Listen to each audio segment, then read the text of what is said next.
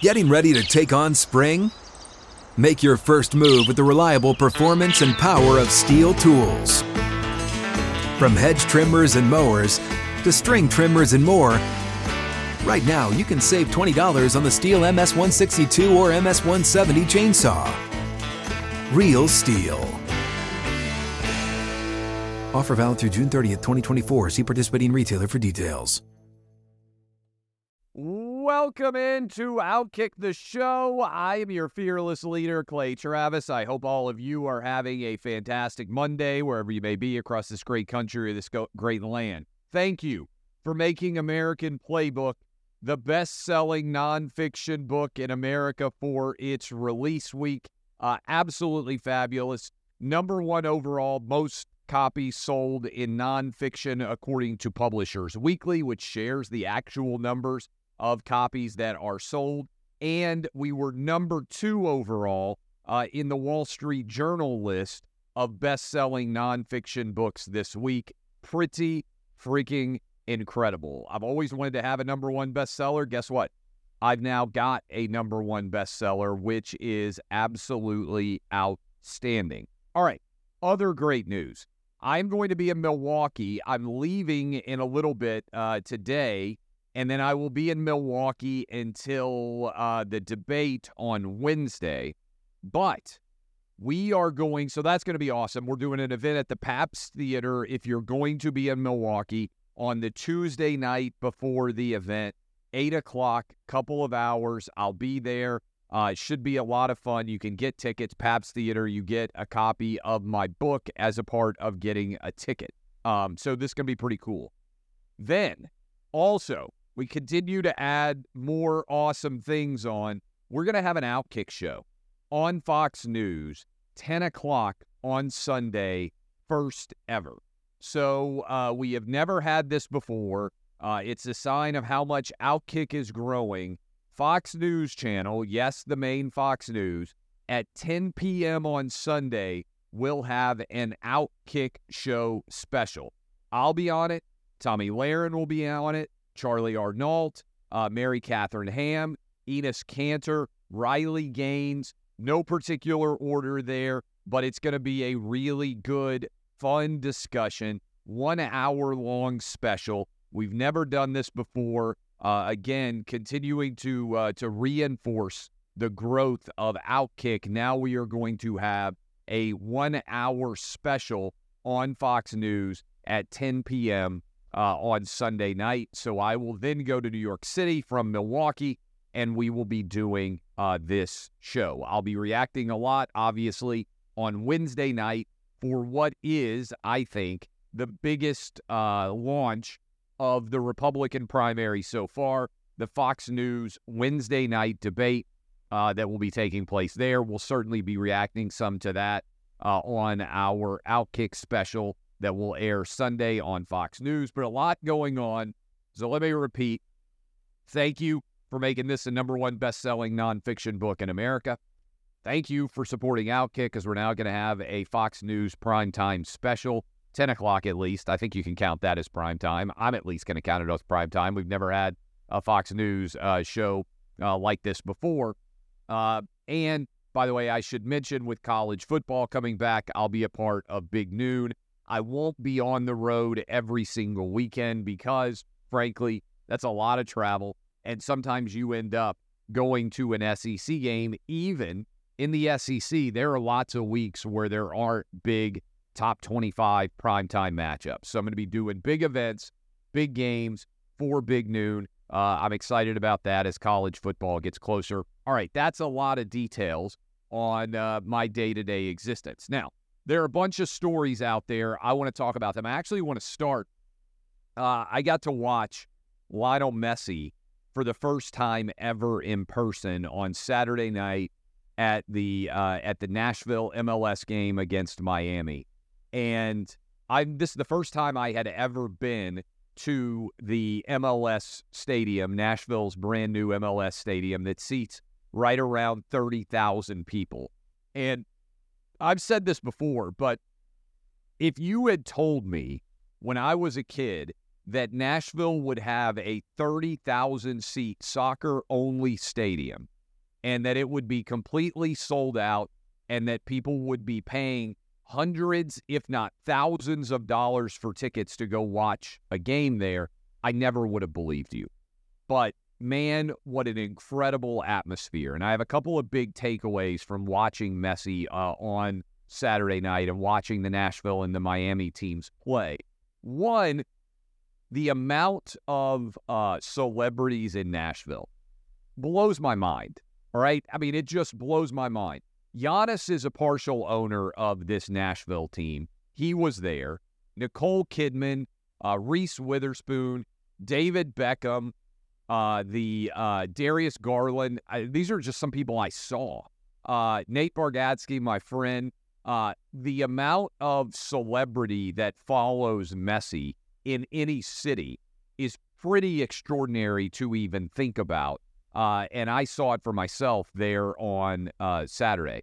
The amount of interest that Messi himself, by himself, brings. He scored a goal. He put another one off the post, and he scored in the ending, which was crazy. It came down to goalie versus goalie penalty kicks. And Miami won 10-1. They made 10 out of their 11. Nashville went 9-2, and the Miami goalie stopped Nashville's goalie to officially win the cup, the challenge there that was going on in the MLS. But it's pretty extraordinary. And it speaks to the question that I think is most paramount as we look and consider and contemplate what the future of soccer is in America. It's undoubtedly the case, if you walk around, I've been saying it for some time, young people in America are big soccer fans. The average age inside of a MLS stadium is way younger than the average age inside of I think even an NFL stadium, certainly a Major League Baseball stadium, and I think even an NBA arena. I don't think I've ever seen a younger audience than what goes and watches soccer now. So the question that I have, and I talked to some people who were there involved in the sports business in general, in America today, the most talented basketball players all come to America because the NBA, they can make the most money. Giannis is a good example. He's born in Greece.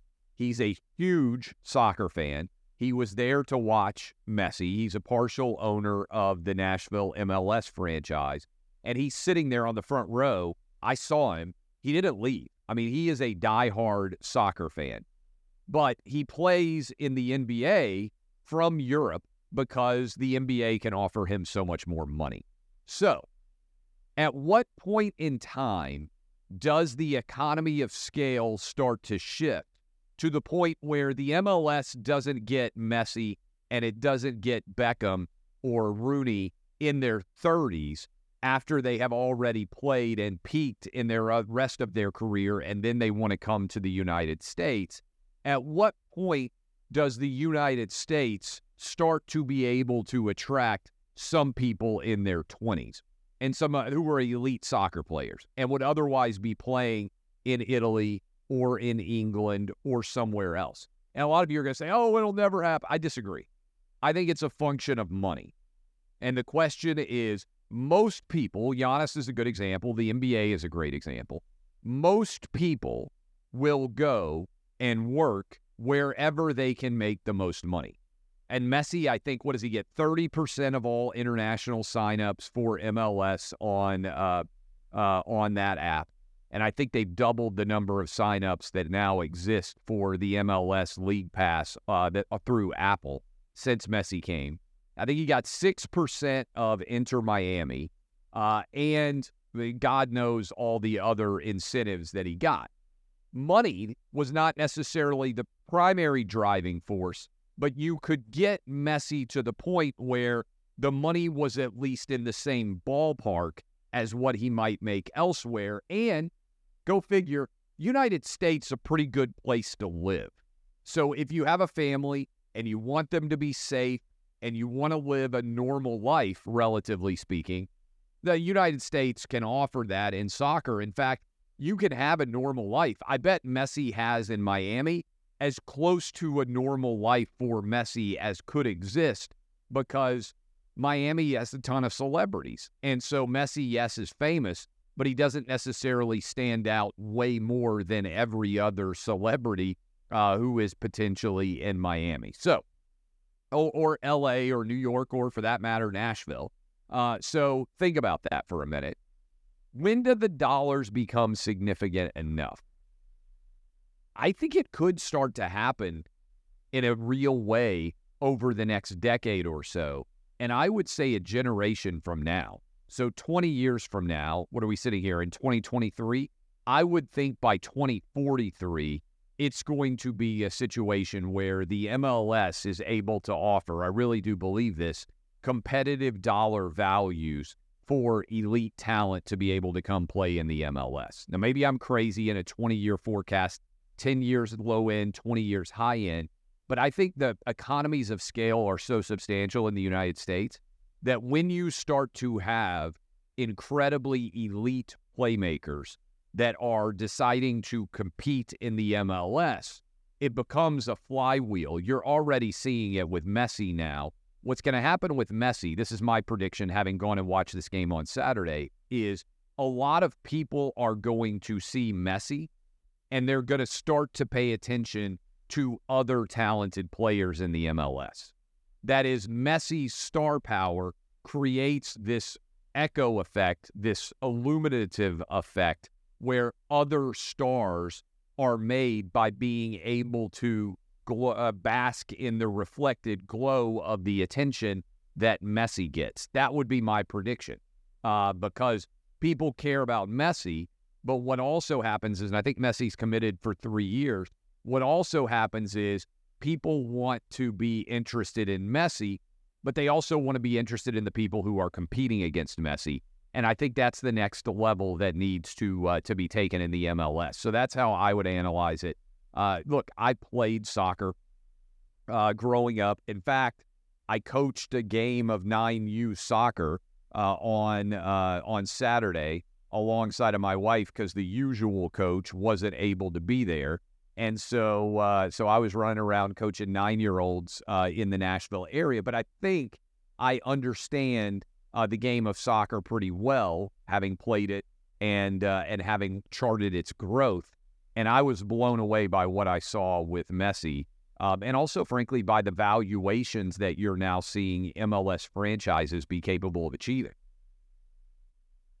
The Nashville MLS franchise, for instance, sold for $150 million. I think it's probably a $500 million franchise now with that new stadium built, with the brand value that they're creating. I was kind of blown away. Speaking of blown away, I also, on Friday night, so I had a busy weekend in Nashville. It's the first time I've been home in a long time. On Friday night, I went to the PBR, the professional bull riding, and that was incredible. So I got to sit right where the bulls come out of the chute. I couldn't believe it. I had never been to a professional bull riding event like that before. They have team play. So they have 8 different franchises that are based in different cities. Nashville has one as well. And in the Preds Arena, in Bridgestone Arena in downtown Nashville on Friday, Saturday, Sunday, they had bull riding 3 straight days. And it was amazing. It was an incredible time. So I had a lot of fun doing what I would consider to be 2 non-traditional, because I would consider baseball, basketball, football to be the traditional sports. Even hockey now has been in Nashville for 20 some odd years, but the PBR and the MLS, both awesome. PBR crew was fantastic. They took me around. We had a spectacular time. And let me hit you with a couple of other. By the way, Buck is out of town this week, so I'm doing the show here from Nashville. Tuesday and Wednesday, I will be in Milwaukee. Thursday, Friday, I'll be in New York City, but the Clay and Buck show will be going on. I'm going to try to do a bunch of Outkick shows if we can get things set up so that we're able, because I imagine there will be a lot of different moving parts and news stories that'll be taking place during the course of the week. So just FYI associated with that. College football playoff. College football week 1, or week 0, I guess I should say, is going to be here this weekend. I'll talk about it more later this weekend. but there's going to be a big meeting in the next 10 days or so to talk about what the 12-team playoff is going to look like next year. And let me be clear on this. I think the 12-team college football playoff should take the 12 best teams, period. And I'm going to keep hammering this home. You have the college football playoff rankings. You have established that as a very significant rankings system that takes place every week starting around, I think it starts around Halloween, if I'm not mistaken.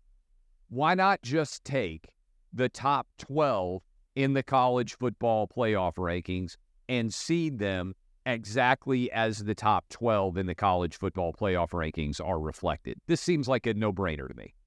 Instead of worrying about who wins championships and everything else, most often the teams that win conference championships are going to be ranked in the top 4.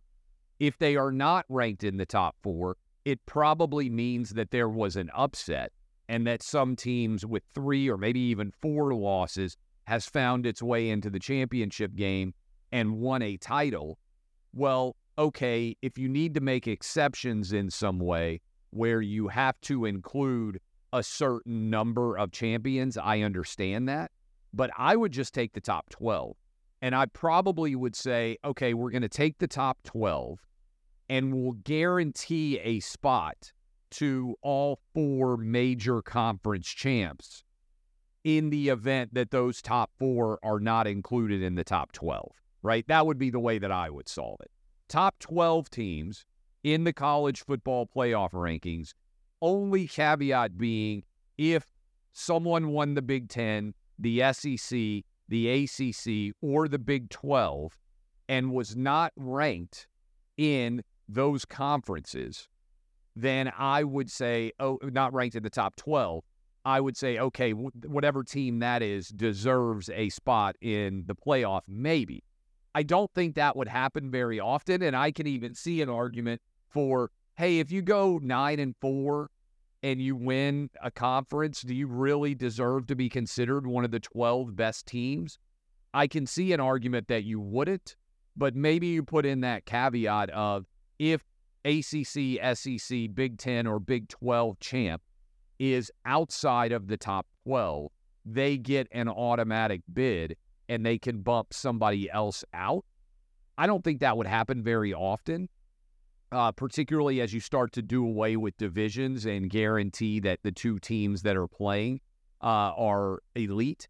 And then by and large, most often, the team that wins the conference championship would get a bye, which is what you're fighting for, right? But in the event that you had, let's say we ended up with 12-0 Georgia playing 12-0 Alabama. They don't play each other in the regular season. They're both 12-0. I think both of them should get a bye. And I think in that scenario, whoever won the SEC championship would probably be the overall number 1 seed. And then you could drop down Alabama or Georgia, whichever team lost, to 2, 3, or 4, depending on how everything else shakes out. So if I'm the commissioner of the SEC, if I'm the commissioner of the Big Ten, I want 12 best, especially with the size of my conferences. I want 12 best. And if I'm Notre Dame, I want 12 best. And frankly, if I'm the ACC or the Big 12, I want 12 best. Now, maybe, again, you can get that caveat of your champ gets in, even if they don't rank in the top 12. But I think most often those champs would. I would just take top 12 overall, period. That is how I would. That's how I would break all this down. And right after that, we'll continue the discussion. But first, a momentary break. What's up, everyone? It's Nick Wright, and I got something exciting to talk to you about today. Angie, your ultimate destination for getting all your jobs done well. Now, Angie isn't just your average home services marketplace. It's a game changer with over 150 million homeowners served and a network of over 200,000 skilled pros. Angie has experience and expertise to tackle any project with ease. Whether you're looking to spruce up your backyard or undergo a major home renovation, Angie's got your back. And their pros are locally based, often running small businesses right in your community. And here's the best part. Angie makes the process seamless. From researching and comparing pros to scheduling services at your convenience. Angie's user-friendly platform puts you in control. So why settle for anything less than perfection when it comes to your home? With Angie, you can trust every project will be completed with the utmost care and professionalism. So get started at Angie.com. That's ANGI, or download the app today to discover why homeowners across the nation are turning to Angie to get all their jobs done well. Okay. Trump is not debating at all, according to a Truth Social poll that he put out. He's got a big lead. This Iowa caucus came out poll from the Des Moines Register. This is J. Ann Seltzer. She does these great polls that are very reliable. Donald Trump is the number one candidate in Iowa, 42% support. DeSantis at 19%. Tim Scott at 9%. Nikki Haley at 6%. Pence at 6%. Chris Christie at 5%. Vivek Ramaswamy at 4%. So there's obviously only 2 candidates right now in double digits. Tim Scott on the outside sitting there. That's the Iowa caucus. This is just Iowa caucus. Well, Trump has decided that he is not going to debate, period. Now, he says he's not going to show up for the debates. One is scheduled, obviously, for Wednesday in Milwaukee. Then we've got one, I believe, in California in September. And there is another one set in October going forward. And Trump says that he's not going to debate. The question for all of you, and I think it's a good question, and I think it's an interesting question, is have you seen enough from Trump that you feel like he doesn't need to get on the stage and debate? I actually don't disagree with Trump's decision not to debate. To me, it makes logical sense. If you've got a 30 or a 40-point lead, why would you allow other people to line up and tee off on you and in some way equalize you when you've got that big of a lead? To me, what this crystallizes is we're going to need to see a much more, I would say, substantive, but a much more significant, at a minimum, reduction in the number of people that are on the stages, and I think that is going to be very consequential, because if you have 9 or 10 people on a debate stage, and Trump is not one of them, basically you've got a sideshow going on. And so I understand Trump not showing up. It'll be interesting if you were to get this down to 4 or 5 candidates, how this all shakes out. But I tend to think that everybody's going to want to stay in through the Iowa caucus and maybe even through New Hampshire as well, such that it's going to be hard to get people to drop out, because if you're registering 3-4%, what do you lose? What do you lose in the process? You get bigger book deals, you get bigger speaking fees, you get more television hits. Very few people run for president and emerge, even if you lose, with people thinking less of you. Actually, people might think less of you if you lose a narrow race, more so than if you lose a close one. Just worth thinking about sometimes than if you get smoked. We're going to talk about this a ton on Clay and Buck, and just for the record, I am taping this right before the radio show because I've got to travel today. But there's a big front page story in the New York Times today laying out just exactly what a rig job the Hunter Biden Department of Justice investigation is. And the important thing to take away from this is that David Weiss, the attorney investigating in this case, was not going to bring any charges at all against Hunter Biden in the event that the IRS whistleblowers had not actually spoken out. This is pretty unbelievable. 5-year investigation. multiple clear felony counts, failure to pay taxes for multiple years for millions of dollars, and they were just going to allow the clock to run out and say no charges at all forthcoming. This is pretty crazy to even think about. The rig job was in such effect that if Judge Noriega in Delaware had not stood up to this rig job, there would have been no consequences at all in any significant way for Hunter Biden. And you need to read, I shared, you can go read it on my Twitter feed. You need to go read that article for yourself. Almost all of it has been leaked by the Hunter Biden side. The details are incredibly alarming. The fact that we got here to this situation is wild to even think about at all. Pretty crazy. All right, last thought for you here is that Apple, there's a lot of talk all of a sudden about Apple buying ESPN. A lot of discussion, a lot of talk about Apple buying Disney. And in particular, there's been more of a focus of late about Apple buying ESPN. Because Apple has hundreds of millions of dollars in cash. In theory, they have the ability to add a lot of assets. As I mentioned, Apple now has the MLS. Apple made a fairly substantial bid for the Pac-12, which was not enough to keep that conference from collapsing, but that's what they put out there to try to do. Apple may be making a run at NASCAR, for instance, going after these other different niche sports in an effort to try to bolster its overall streaming assets. Here's the deal. Apple buying ESPN makes zero sense. And let me just break it down for you pretty succinctly. What is Apple buying if they buy ESPN? What do they actually get? Okay, well, they get the ESPN television network, which is rapidly declining and is on pace in the near future, I think in the next 5 years, to actually turn negative in terms of the money that it produces for ESPN and Disney. So let me explain exactly, because I wrote a whole book about this, and I'd encourage you to read Republicans Buy Sneakers too.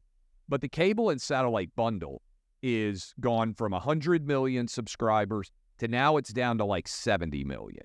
And the number of you that are cutting your cable and satellite bundle is accelerating. And so ESPN has paid a ton of money for Monday Night Football, let's say, for the NBA, for Major League Baseball, for some hockey, I think. I can't even keep up with the rights that ESPN has right now. But all they do is rent. ESPN owns almost nothing. All they do is rent. They are a middleman, right? Think about what ESPN's business is. It is, hey, NFL, we'll give you $2.5 billion in order to rent your product, Monday Night Football, and put it on our network, and then we will sell it, and we will make money on it. They don't actually produce anything. The only thing ESPN produces is their daily shows and maybe some 30 for 30s occasionally. There's almost no value in terms of what ESPN produces. So what are you buying? You're buying a collapsing channel on cable and satellite, and you're buying rental. ESPN is Blockbuster. ESPN is the repository for rented content. They don't actually produce original content. So if you are Apple, why don't you just wait and blow ESPN's bidding out of the water and buy the rights to the leagues yourself? This is the part that I don't understand. Why would you pay billions of dollars for ESPN? The only thing that you are buying is the rights that they have rented. Now, you may say, oh, well, we absolutely have to have Monday Night Football right now. Okay, I guess if you had to have it right now, why not wait 8 years and pay way more than ESPN can afford to pay because their business is collapsing, and you just buy those rights yourself? And the good example is the NBA. The NBA is coming to market now, I think in the next year or so. If you really like the idea of sports rights, why would you not just buy the NBA away from ESPN? Like, why would you allow ESPN to buy rights when you have way more money than they do to buy the rights? You're buying an empty vessel, it seems to me, if you buy ESPN. They have a streaming service, yes, but you have your own streaming service that you've already built. There is no logical basis under which it makes sense for Apple to buy ESPN. You're basically buying Blockbuster Video. ESPN is not going to be able to afford sports rights for all of the leagues it is partners with in a decade. Their business model is collapsing. So why not just buy up all of the sports rights that ESPN can no longer afford? I understand why ESPN would want to sell to Apple. I understand why Bob Iger would be ecstatic to basically pass that collapsing business cost on to Apple. What I don't understand is why anybody at Apple would ever want to buy ESPN. And the only reason to do it is if you are desperate, absolutely desperate to have those rights immediately, as opposed to waiting a few years for when ESPN can't afford them anymore. And the other thing about that is, like, okay, let's say you're looking around and you say, hey, you know what? I really like some of the talent that's on ESPN. Let's say you like Pat McAfee or you like Stephen A. Smith. Just sign them. Their deals are going to be up eventually with ESPN. Just sign them yourself and put them on your own streaming service. I am stunned by how few people understand it. So maybe explaining it, ESPN is Blockbuster Video, right? If you're old enough, you remember it used to be a big deal. You would go to Blockbuster Video and you would go into Blockbuster, and what would you do? Rent the entertainment that other people make, and you would take it home and you would watch it. The entire business model of Blockbuster was they took the entertainment that other people created and they gave it to you. They were the middleman. What happened? Streaming occurs, and suddenly you can watch any movie under the sun directly from your home, and you don't have to go out to get the Blockbuster VHS or DVD. Blockbuster was disrupted out of existence. It was a huge business, wildly profitable. If you are my age or older, you probably remember how exciting it was to go to Blockbuster and find a movie that you were going to take home and watch. And one of the most frustrating things, by the way, back in the day, they'd run out of all the best movies. And you'd like go to where the returns were to see whether the most recent movie that everybody wanted to watch was available. But it was a super cool job and business, right? So that's ESPN. It would have been crazy to buy Blockbuster right as the streaming era began. It's equally crazy to buy ESPN now right as the cable and satellite bundle collapses. It's just an empty vessel. There is no production value. ESPN doesn't produce original content. They just rent all of the sports leagues content and put it on air for you. They are the sports version of Blockbuster Video. Why would you buy them? I don't understand it at all. Maybe you want, I guess, the tangible asset ESPN has is they have their campus in Bristol. But otherwise, all their rights fees vanish in the years ahead. And if you're Apple or you're Amazon or you are any of these big Netflix streaming companies, you're way bigger and your business is way better.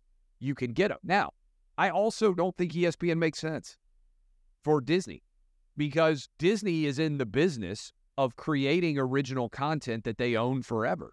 That's not ESPN's business. Disney makes, I don't know, this new Snow White movie. which I think is going to be a total failure. But even if that new Snow White movie is a total failure, they own it forever. They own Star Wars. They own the Marvel movies. The 1937 version of Snow White they own as well. It makes zero sense, in my opinion, for Apple, Amazon, or any other streaming company to buy ESPN. Now, buying Disney makes more sense. I can see an argument for why Apple would want, or Amazon, would want to own the Star Wars movies, the Marvel movies, whatever else, the theme parks. Those are tangible, hard, original assets that are owned forever.